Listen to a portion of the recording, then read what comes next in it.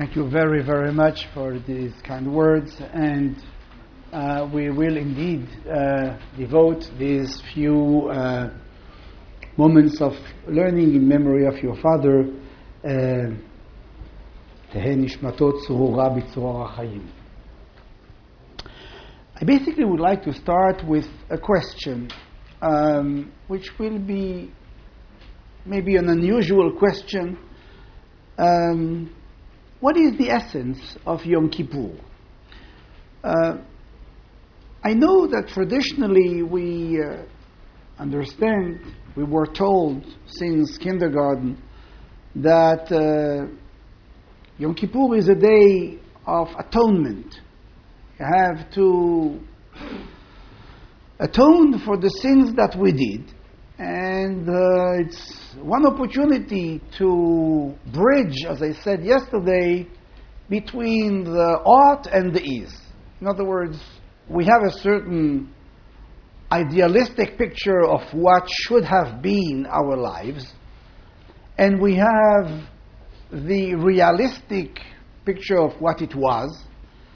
And I don't know for you, but for me there is always a discrepancy. It's not always exactly as we would have wanted it to be. And therefore, the concept is that once a year we have the opportunity to somehow bridge between the ought and the is. It seems to me that Yom Kippur is much more complicated, and I would like, with your permission, to start by a question, which is, why is it that before Ne'ilah we read the book of Yonah? It seems to me that the book of Yonah is the most inappropriate book that could have been chosen to be read on Yom Kippur. Why inappropriate? Because the book of Yonah is basically the book of the one prophet which refuses to prophesize and does everything he can in order to disobey to what HaKadosh Baruch Hu orders him to do. But even when eventually, after all the peripeties that we know, he ends up going to Nineveh, and the people of Nineveh end up making this famous tshuva, we have chapter 4 in the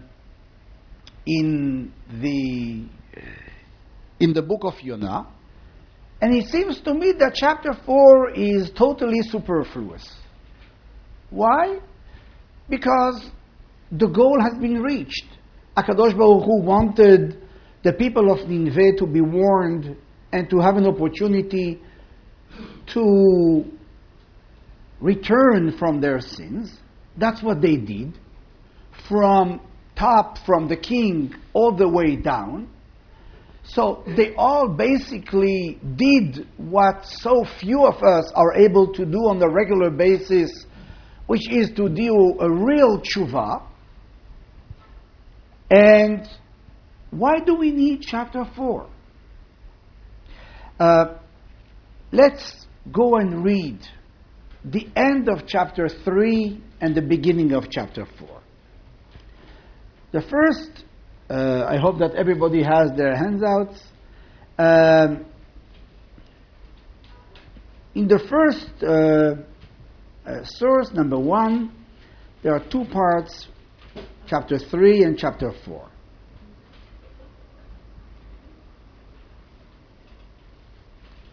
Vayar, the last pasuk Yud, Vayar ha'elohim et ma'asehem ki shavu midarkam hara'a, vayinachem ha'elohim al hara'a asher diber la'asot lahem velo asa. God saw the deeds of the citizens of Nineveh, that they withdrew, they changed their behaviors, and God, so to speak, decided not to do to them what he planned to do, and he did not do it. In other words, the tshuva of the people of Nineveh was so sincere that God decided not to punish them, although he warned them that Od 40 yom Nineveh ne'epachet, in another 40 days Nineveh will be turned upside down, and he didn't do that. Chapter 4, Pasuk Aleph starts with Vayera el Yonah ra'a gedola vayichar lo. Yonah was very upset with this. And Yonah will remain upset throughout the book. It's not that we're going to have a Hollywoodian happy end. There is no happy end in this book. Yonah will remain very upset, there is no other word, with HaKadosh Baruch Hu. He does not accept the fact that HaKadosh Baruch Hu decided not to put in action what he warned the people that would happen and what really they deserve. Why does Yonah think that the people of Yonah deserve it? Because Yonah maybe knows quite well what sometimes we want to ignore. That even people who make tshuva, usually it's a tshuva in the short or middle run, but in the long run, we all keep every Yom Kippur asking for slicha and kapara for the exact same things that we asked for the year before and 2 years before and 5 years before. Let's be honest. That's the reality. And Yonah knows that. Pasuk Bet. ויתפלל אל אדוני ויאמר אנא אדוני הלא זה דברי עד היותי על אדמתי על כן קידמתי לברוח תרשישה כי ידעתי כי אתה אל חנון ורחום ערך אפיים ורב חסד וניחם על הרעה ואתה אדוני קח נא את נפשי ממני כי טוב מותי מחיי. Jonah says to God, that's the exact reason why I escaped, why I decided not to go wherever you sent me. I knew exactly that it would end up this way. It's always this way. These people are always able to convince you, as we say in Hebrew, la'avod alecha.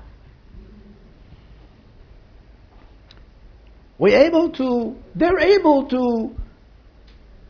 to show as if they would be sincere, and it works for a short while, but in the long run, I know it won't work. And now, take my life. In other words, if you think that by taking my life, I insist on remaining here, no, my life has no meaning. There is no meaning in such a world. And now I come to the pasuk which interests me the most in this chapter, and that's the answer of God. Vayomer Adonai haheitev chara lach. Are you really upset? I noticed this year that in the entire Tanakh, God never refers to feelings. Never. Refers to feelings. And here it does. Actually, I shouldn't say never, because there is one other example. And that's Cain. And the term is exactly the same. But otherwise, not for Moshe. And Moshe has arguments with HaKadosh Baruch Hu. Not with Abraham, not with David, not with Shlomo, not with the good kings such as Chizkiyahu, not with the bad kings. HaKadosh Baruch Hu doesn't refer to feelings. Here, HaKadosh Baruch Hu asks, Yonah haitev chara lach? Are you really upset? And the fact that there is another example, that there is another case, brought me to reread, and I invite you to reread with me the story of Cain and Hevel. Source number 2. I will read the beginning of chapter 4. I know that we all know that. It's a well-known passage, one of the most studied passage in the entire Bible. Nonetheless, we might find some new insights. Let's try. והאדם ידע את חווה אשתו, ותהר ותלד את קין, ותאמר קניתי איש את אדוני. Adam had a relationship with his wife. She became pregnant, and she gave birth to Cain. And she said, I acquired a man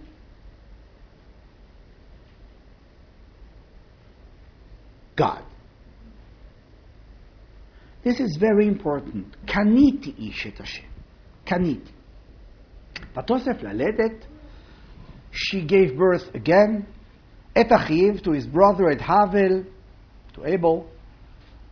ויהי הבל רועה צאן, and Hevel was a shepherd, וקין היה עובד אדמה, and Cain was working the land, was working the field. ויהי מקץ ימים, and after a few days, ויבא קין מפרי האדמה, Cain brought an offering from the fruits of his land, מנחה לאדוני, as an offering to God. והבל הביא גם הוא מבכורות צאנו מחלביהן. Hevel brought also the good parts of his flock. וישע אדוני אל הבל בבל מנחתו, and God accepted the offering of Hevel, accepted Hevel and his offering. Accepted Hevel and his offering. ואל קין ואל מנחתו לא שעה. To Cain and to his offering God did not accept. וייחר לקין מאוד, and Cain was very upset. You remember with Yonah? Vayichar, same expression. He was very upset. Vayiplu panav, and I will translate very freely. He cried. His face fell. That's a nice way to express frustration, grief. He cried, as we all do when we are in real grief. Before we continue, I would like to ask the following question.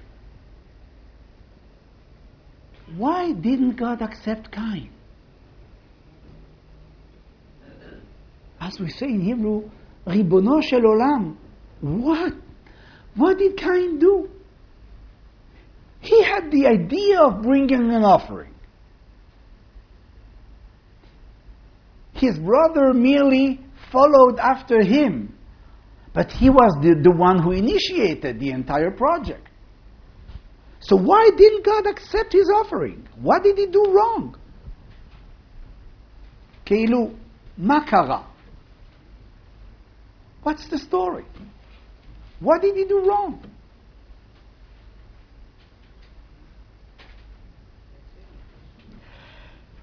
I would like to continue and then to try to answer to this question. ויאמר אדוני אל קין, and God said to Cain, למה חרה לך? Why are you upset? ולמה נפלו פניך? Why are you crying? Why are you in such a grief? הלא אם תיטיב שאת. If you will improve your deeds, you will be able to make it. ואם לא תיטיב, however, if you don't, לפתח חטאת רובץ, you are on the edge of sinning. ולכת שוקתו, it will be your temptation. ואתה תמשול בו, and you'll be able to control it.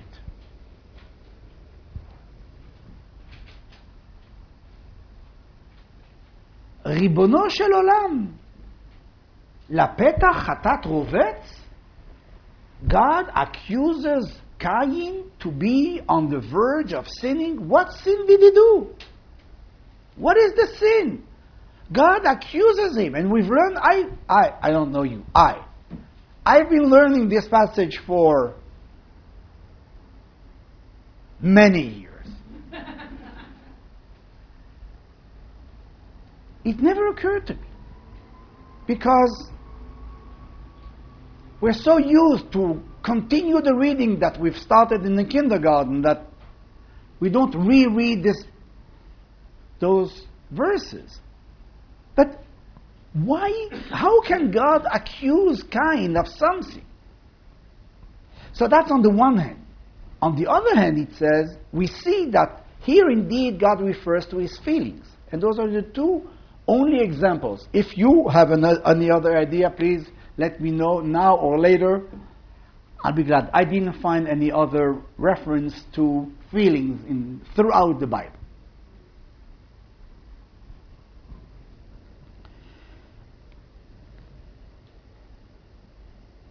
Is it possible that the key to understand this lays in the first pasuk?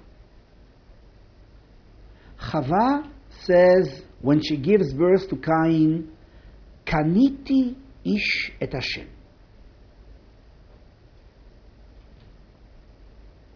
There is maybe in the idea of Cain bringing an offering, there is this idea that one can really acquire God. And maybe this is the essence of bringing a sacrifice. I will go one step further. We will notice that when Hevel brings his offering, it says, Vehevel hevi gam hu. Whoever raised children knows that the little one tries to emulate what the older one is doing. That's derech haolam. That's how things are. But Cain, in bringing his offering, ignores totally his brother Hevel. For him, to bring the sacrifice is a means for him to get closer to God. Not only to get closer theologically, but to get closer in the sense that if I'm bringing a sacrifice, then God can really be mine. And it seems to me, at least that's the thesis I want to suggest this evening, and I'm aware that I might not get the approval of the entire audience. But I'll continue nonetheless. It seems to me that this is connected to Maimonides' statement that sacrifices are only b'di'evid. They were only accepted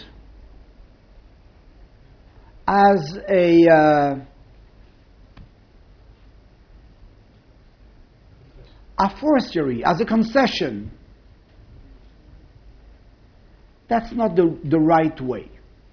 Why? Because when man is bringing an offering, he is tempted to believe that by bringing this offering, he can really, sorry for the expression, have God in his pocket. He is mastering God. God is now his.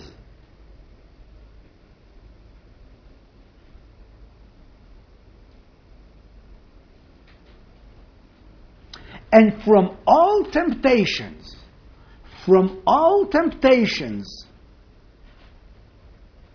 and God knows how many temptations we are faced with, this might be the most serious one, the most tempting one. When I'm tempted by some forbidden food, by some forbidden behavior, by some forbidden deed, once I ate, once I accomplished whatever I wasn't supposed to accomplish,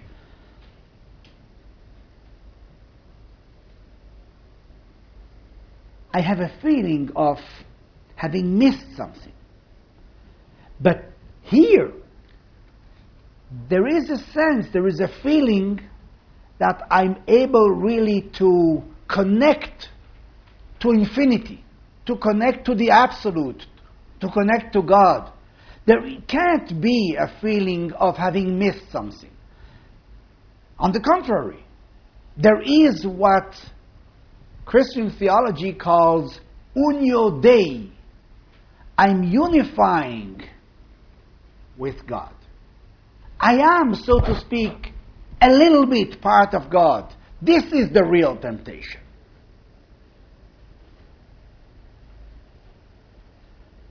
And that's why HaKadosh Baruch Hu answers to Cain. Why are you upset? Why are you in grief? I understand, you meant well. But try to reflect yourself. What was behind? What prompted your initial decision to bring an offering? Wasn't it that? And that's why Hashem says, Halo im teitiv se'et. What I want is one thing. That you improve your deeds. That's what's important. What's important is not for you to dream about unifying with God. That's the problem. The main problem is that man, and in this particular case Cain,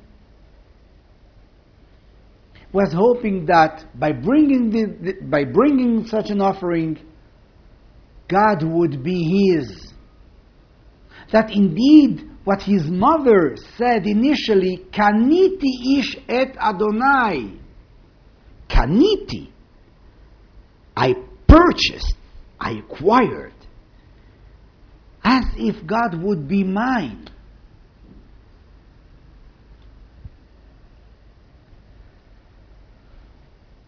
We'll go back to Yonah a bit further. But let's go to maybe what we conceive as the ultimate offering. Source number 3. I'm referring now to Akedat Yitzchak, obviously.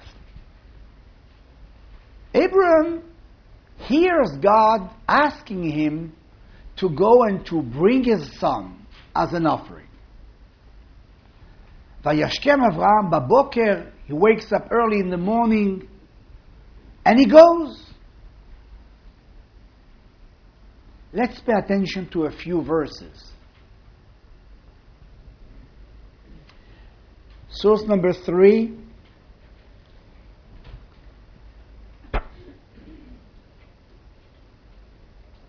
Verse 7. Pasuk Zay.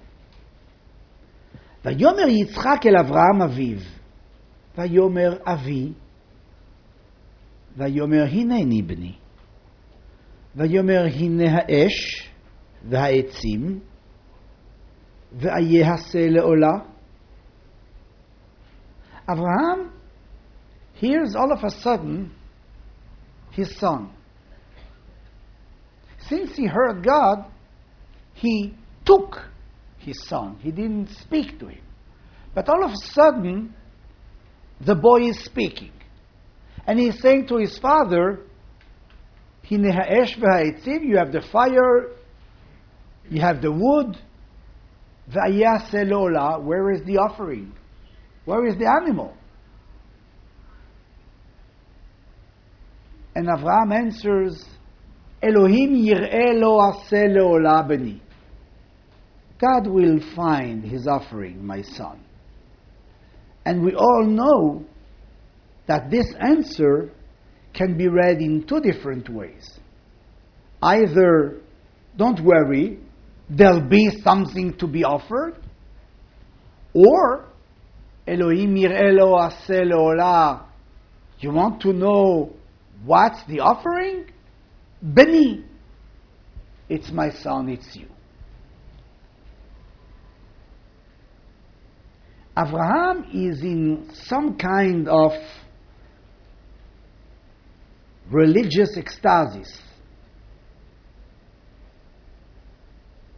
Because he now has the opportunity to really demonstrate, not only like Cain, who brought an offering of the fruits of the land, not like Hevel, who brought some parts of the flock, but he is going to be the one who really is going to show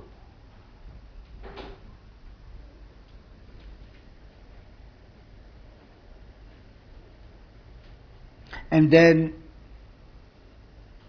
he comes to the place, he builds the altar, he takes his son,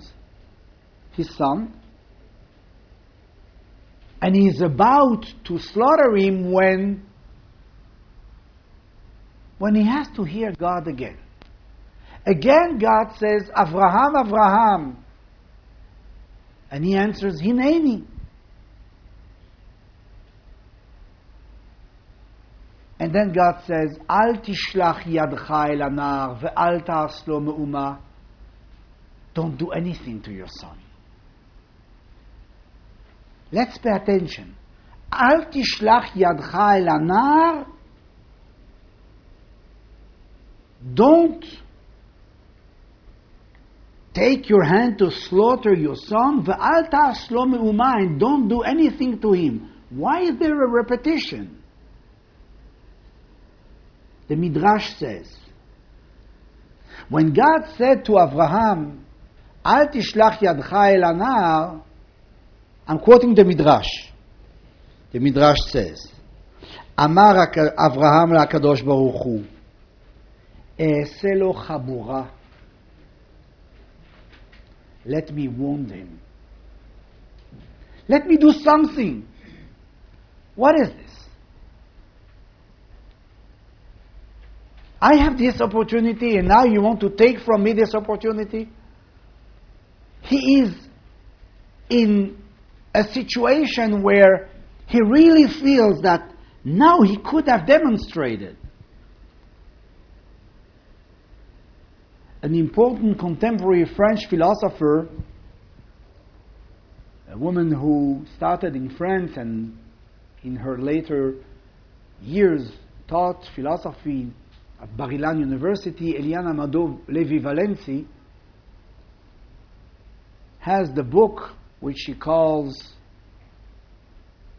The 11th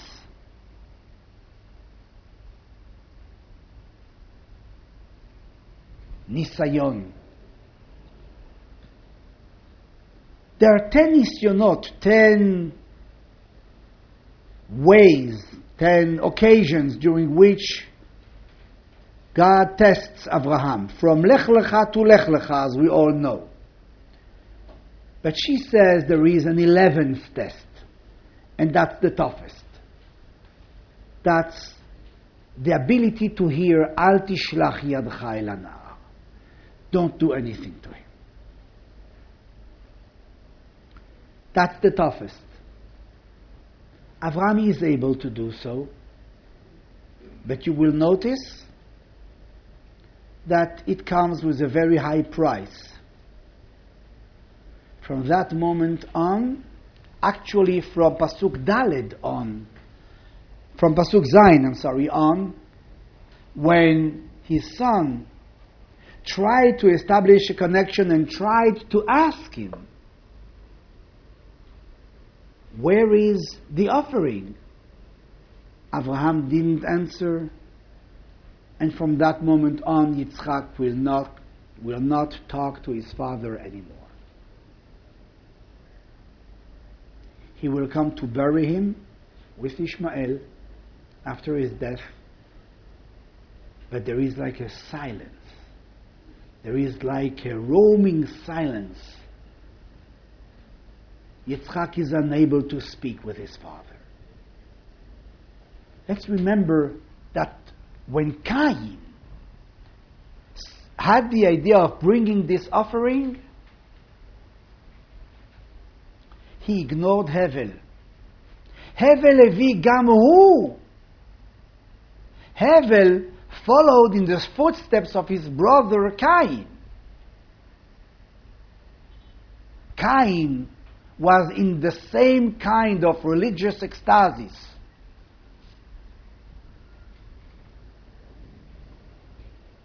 And very often, these situations mean to ignore your fellow man, your fellow brother. And maybe that's exactly what HaKadosh Baruch Hu wanted to teach Cain. True, Cain was not able to listen, was not able to hear, and that's why it ends up with the tragedy of the first murder. True, Abraham is able to listen. Abraham is able to withdraw at the last minute from slaughtering and even wounding his son. Maybe this is the reason why we are reading this on Rosh Hashanah. For years, I didn't understand. Yes, obviously. Again, the kindergarten teacher, I hope I'm not making any political mistakes here.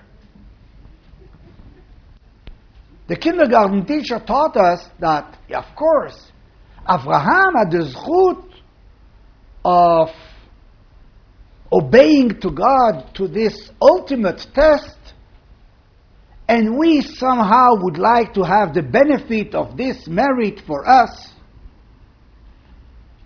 And I just want to ask you, is this something which is fair? Should we today, in 2014, legitimately claim that we should be given a good year, which obviously I wish to all of you, merely because Avraham Avinu so many thousands of years ago was willing to bring his son as an offering? Is this something that makes sense to anyone, really?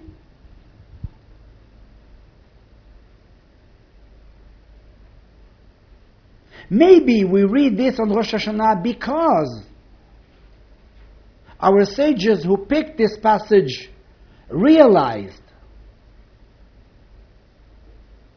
that when we are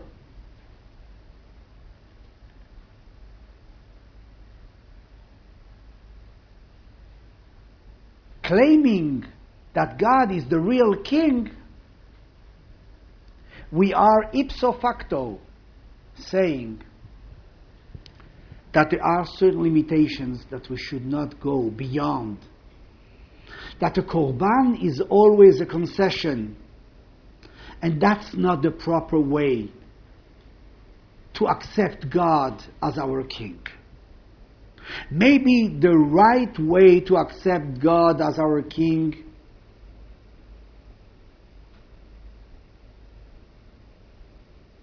is to recognize the creation of God, that is, the other. Maybe that's what we should do. And maybe that's what we should learn from Avraham, and not merely claim that we have the merit of what he did so many years ago. Maybe Avraham has a teaching to give us. Maybe the teaching of the Akedah is Al tishlach yadcha el anar ve'al ta'as lo me'uma. Maybe that's what we should learn.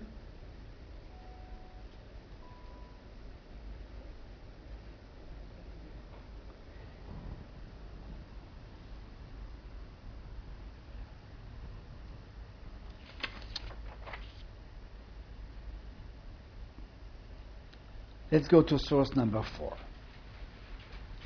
The Gemara in Baba Batra says something very surprising. אמר רבי יוחנן גדול הנאמר באיוב יותר ממה שנאמר באברהם. דאילו באברהם כתיב כי אתה ידעתי כי ירא אלוהים אתה. ובאיוב כתיב איש תם וישר ירא אלוהים ושר מרע.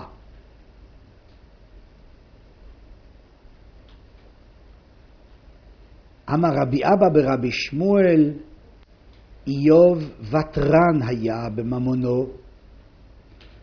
היה מנהגו של עולם נותן חצי פרוטה לחנווני.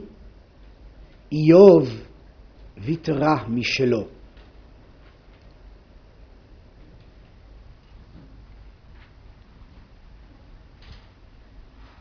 The Gemara goes as far as saying that what is said about Eov is greater than what is said about Avraham. At the end of the Akedah that we just read, it says that God says, Ata yadati, now I know that you really fear God. But regarding Eov, it says, he was an honest man, a straight person, who feared God, the Sar Mera, who withdrew from doing evil. And the Gemara asks, what does that mean, who withdrew from doing evil? And the Gemara answers, on behalf of Rabbi Abba Bar Shmuel, and says that Eov, when he had some job to be done, paid the worker honestly. That's what Rashi says. He paid over and beyond what he was supposed to do. The test of being a Yerei Elohim is not how many offerings you bring. The test is how much you pay to the plumber who comes to fix the sink in your house.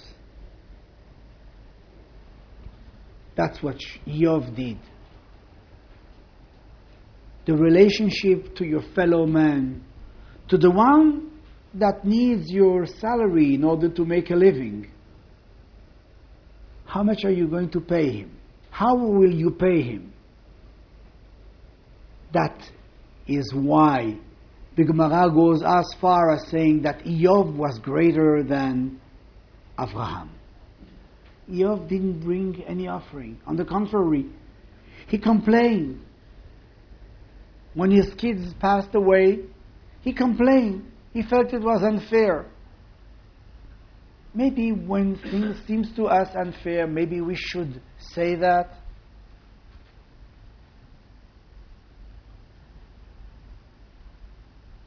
Maybe if we go back now to Yonah, maybe we should reflect again about what's happening with Yonah. Yonah, on the one hand, disagrees with God. Because there is a theological debate between Yonah and God. Yonah does not accept God's theology. For Yonah, he doesn't suggest that there should be a korban. But in order for the world to be a place where you can really live, it should be a place where things are, as we say, fair. And fair means that If somebody did something right, he should be rewarded. If somebody did something wrong, he should be punished. However, otherwise, there is no way to conduct the world. Isn't it the picture that we have for so many thousands of years? We keep complaining about almost everything. Why? Because things aren't exactly the way they should be. But on the other hand, chapter 4 is the chapter where HaKadosh Baruch Hu teaches something to Yonah. And he says to Yonah, you know, your feelings are hurt. That's possible. But remember, the world cannot be an ideal place. Let's go back to source number 1 and read this time the end of the second passage.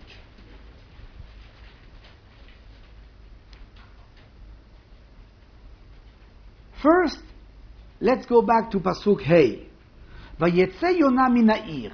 Yonah came out of Nineveh. In other words, he remained in Nineveh because he was convinced that he would see sooner or later the inhabitants of Nineveh going back to their former deeds. Vayeshev mikedem la'ir. He took place at the east of the city. Vayas lo sham sukkah. And he made the little hut. Vayeshev tachtea batzel. He sat there in the shade. Ad asher yir'eh ma yiyeh ba'ir, until he'll see what's going to happen in the city. He has no illusions. He knows exactly what's going to happen. Then comes the story with this little tree, which is the kikayon. וימן אדוני אלוהים כקיון ויעל מעל ליונה להיות צל על ראשו להציל לו מרעתו וישמח יונה על הקיקיון שמחה גדולה. It's very hot. הקדוש ברוך הוא, so to speak, lets a tree grow quickly, swiftly. And the shade of the tree is bringing some comfort to Yonah, and he's very happy. וימן אלוהים תולעת בעלות השחר למחרת ותח את הקיקיון ויבש. And then comes a worm which attacks the tree and it dries. ויהי כזרוח השמש וימן אלוהים רוח קדים חרישית ותח השמש על ראש יונה ויתעלף וישאל את נפשו למות ויאמר טוב מותי מחיי. It's so hot, it's becoming unbearable, and Yonah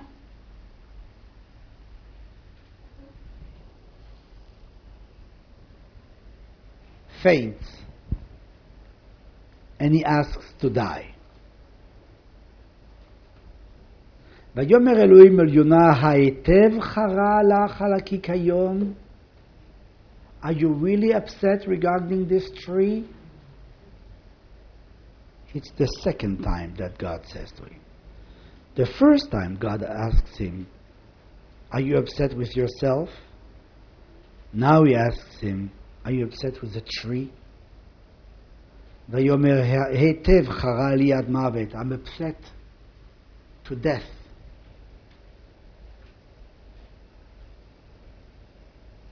Things aren't exactly the way they should be. Things aren't exactly the way we want them to be. We would like to have more comfort, and we don't always. ויאמר אדוני, אתה חסת על הקיקיון, אשר לא עמלת בו ולא גידלתו, שבן לילה היה ובן לילה עבד. You feel for this tree that you didn't put any effort for, that came swiftly and disappeared swiftly. ואני לא אחוס על ננבה העיר הגדולה, and shouldn't I, says God, have mercy upon the big city of Nineveh, אשר יש בה הרבה מ-12 ריבו Adam, that has more, that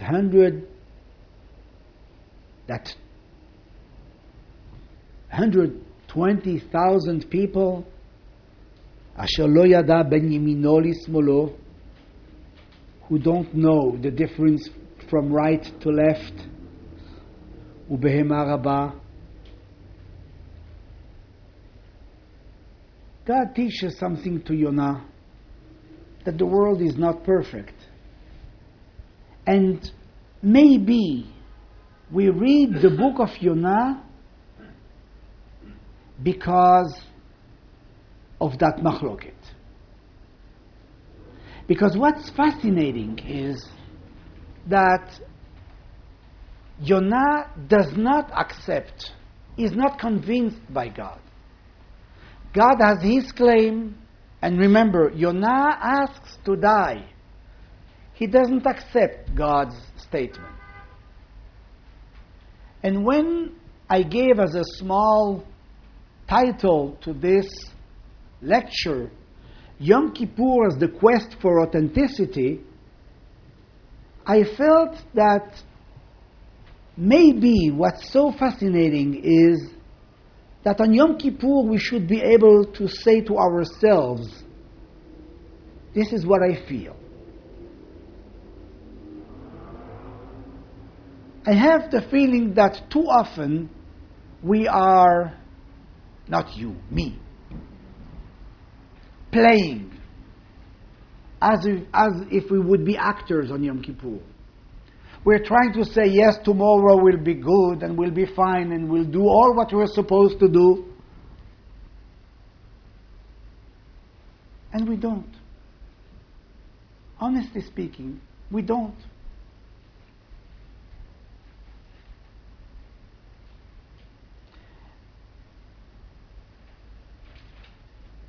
Maybe Yom Kippur is the day that we should really ask ourselves, is it possible to do a little bit better? Not entirely? Is that within the range of what's doable? This is indeed what Hashem says to Yonah.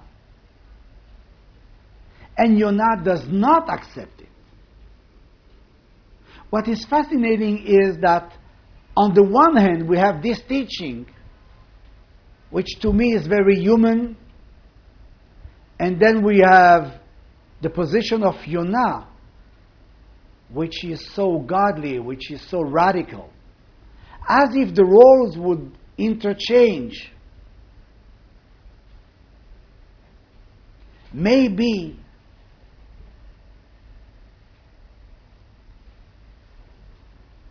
the day of Yom Kippur is an opportunity for us to reflect upon what we are. I would like to finish with a very fascinating passage of a Gemara, which is on source number 5. We all know that Yom Kippur is called Te'anu et nafshotechem. You should suffer. There are a few sources. On Vayikra Tet Zayin it says, Be'asor lachodesh te'anu et nafshotechem. You shall be in a situation of suffering. Ve'initem et nafshotechem. Again at Pasuk Lamed Aleph. In chapter 23 it says on 3 occasions, Ve'initem et nafshotechem. You should suffer. כי כל הנפש אשר לא תאונה בעצם היום הזה ונכרתה מהמאה, and any individual who shall not suffer this day, ועיניתם את נפשותיכם במדבר again, intuitively, what What means v'initem et nafshotechem? We should suffer. How can we suffer? We don't have to call. In every society, there are experts on suffering. So we don't need them. We all know. We could refrain from this, we could refrain from that. Let's see what the Gemara says. I'm short in time. The Gemara says, the Mishnah first says the following. Yom HaKippurim asur be'achila, be'shtiya, be'rechitza, be'sika, be'nilat ha'sandal, be'tashmish ha'mita. There are 5 things which are forbidden on Yom Kippur. To eat and drink,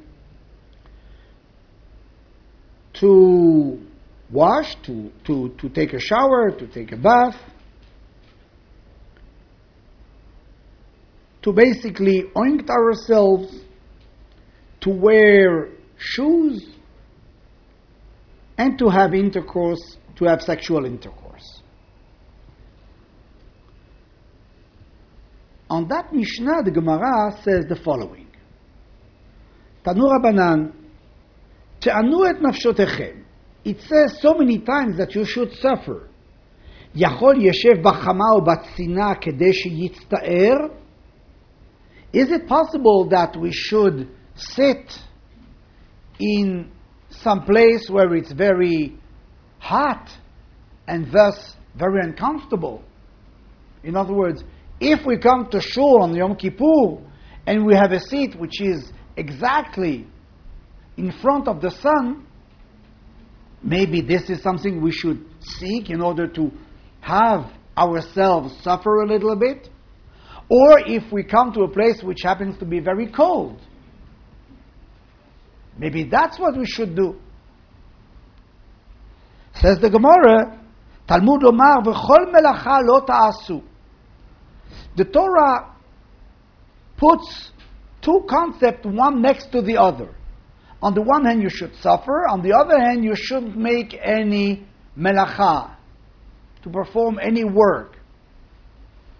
Ma melacha shev ve'al ta'aseh. Just as regarding the melacha, not performing a kind of work, it's by restraining. Af inui nefesh, by the same token, inui nefesh should be passive and not active. We shouldn't do anything actively. Ve'ema, says the Gemara, and maybe heicha deyativ b'shimsha v'chaim la lei la neima leikum tuv bet.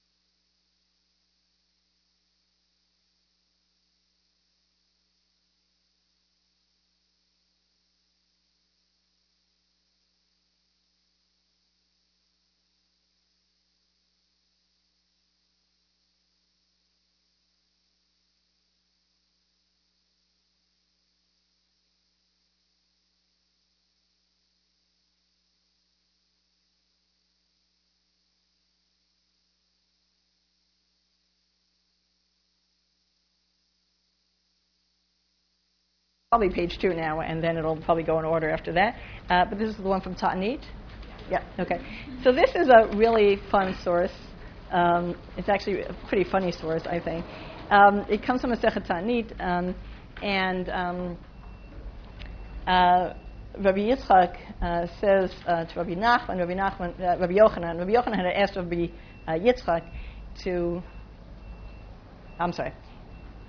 Rav Nachman had asked Rabbi Yitzchak to give over a teaching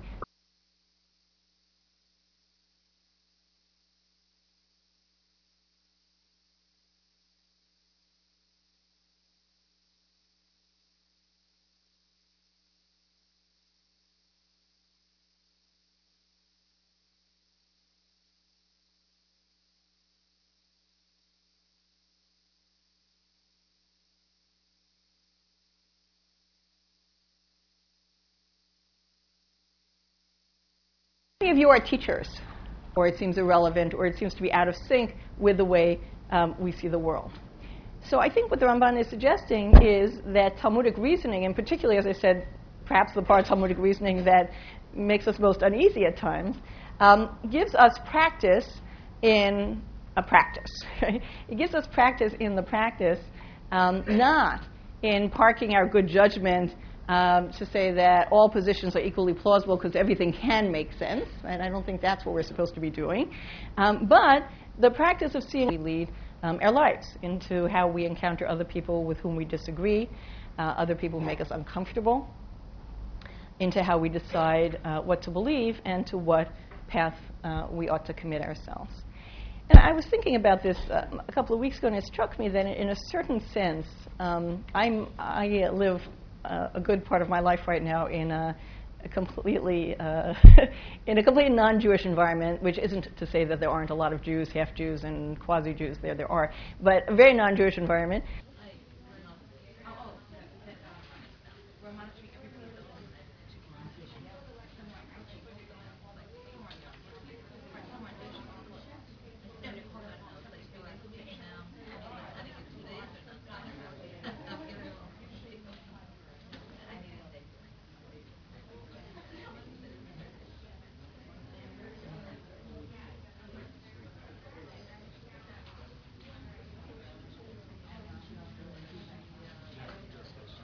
Should he do? Yinasu anshe makomo bekesef u'v'zahav ... The first UJA. Right? Anyone who's not coming should send a donation and feel guilty, and the rest you're familiar with. 3,000 years ago. Now, what should happen when they return? Some people return. Several thousand come back. There's a list of them in chapter 2 in the book of Ezra. What should happen? This is redemption. Now, if you want a great set of prophecies about how the Jewish people were encouraged in Bavel to get out of... Often I think when we think of kind of the primary meaning of why, in a phrase like why study Talmud or why learn Talmud, we think of it in terms of what is the purpose, which is not necessarily a bad question. On the other hand, at least in my view, asking why in the sense of what is the purpose can make it sound like the activity of learning Talmud is kind of instrumental, right? We do it because for such and such ends. And whenever we think of doing something for such and such ends, it can be seen as reducing the activity to those ends, and its value being limited to the ends that it serves. That's what I mean by it being instrumental. And I guess I don't see Talmud study that way. We could ask, why Talmud study over the course of time has taken the centrality of place that it has in our Talmud Torah. We could ask why it takes the centrality that it has in our rabbinic training, in our schools. All of those are good questions, and we could ask whether that should even be so. But is this giving feedback, or is that my imagination? So why don't you tell me? Is that better? Yeah. Okay. If anything sounds horrible or you don't like me, just let me know. Don't be shy. Anything that asks about it in a way that sort of reduces it to an instrumental sense was something I wasn't so comfortable with. And I think, the kind of the purpose of the Deer Shoe series in general, and I don't know how many of you have been at any of the other ones, but we started out last spring with one on prayer, called Prayer, What Are We Doing? Then we had one on mental illness, and now we're doing this one, and we hope to have a couple of others this year. They're in the works right now. And really the purpose of them is to take something that we do, or something that does exist in our lives, that presents challenges to us, and take that as a given, right? This is something in our lives that presents a challenge to us. And not ask whether it should be in our lives as much as say, okay, well, let's think about that. Let's think about what that means. Let's think about how we understand that. Let's think how we can deal with it in a way that brings meaning and wealth to our lives. So it's not so much about why in the sense that if we can't give a good answer, we shouldn't be doing it, right? It's more that, well, we do this, and what's it really about? Right? What is its meaning in our lives as Jews? And that's really the kind of longer description of what the title was supposed to have been had you and your family not been so devastatingly silent when we rolled out the real title. So what I'm going to talk about tonight, I call this talk Talmud Study as a Religious Practice. And what I'm going to be talking about is how I think Talmud study can, which doesn't necessarily mean it does, but how I think Talmud study can cultivate habits of heart and mind that are important for the religious formation of a person and of a Jewish person.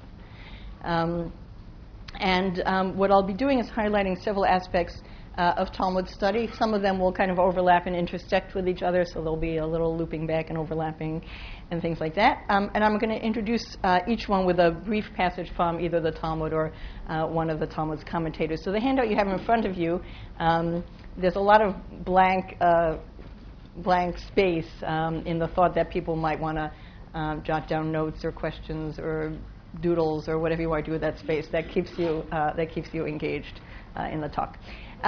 Yes. Oh, great.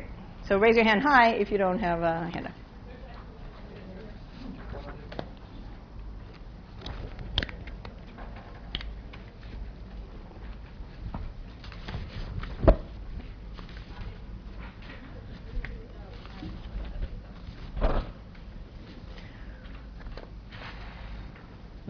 Okay. So the first text is actually from the Ramban. This is the Ramban in Milchemet Hashem on Masechet Sanhedrin. What means to imitate God? So the Gemara says the following: is it possible to imitate God? So the Gemara answers, Ma'u rachum afata rachum, Ma'u chanun afata rachum. Just as He is merciful, you should be merciful. What does merciful mean? You should have a relationship with your fellow man. To imitate God means to have a concern for your fellow man. That's all. Not bringing offerings. And that's why the Rambam says, that's why Maimonides says, that the idea of the korbanot was a concession. Because anyone who brings a korban really thinks that he's going, even the word korban means karov, close to. So we might think that, God is, so to speak, in my pocket. He's not. How about korban todah and korban shlamim? Korban todah, korban shlamim, absolutely. They are expressions which are legitimate, but not, I would say, a priori. No. Please. If indeed we're looking at Kain as being that his motivation is to commit Hashem, we have to wonder what role Chava plays in naming him Kain, and was this a lesson that he learned from her by the allegiance to his name? I'm very short in time, but I will give you my reading of this. My reading is that regarding both Adam and Chava, we're not talking about gender specificities, but there are. But in this respect, about what is typically human. And from that perspective, I don't see a difference. I mean, there are differences, obviously. But Chava is reflecting something which is very human, both in Perek Gimel and in Perek Dalet. Absolutely. And I will take a last question because I have to run. Yes. What is the difference between a mitzvah and a korban, with regard to what you said? No, a mitzvah is something that I have to perform a priori. In other words, that's something that God is asking me to do, is asking man to do.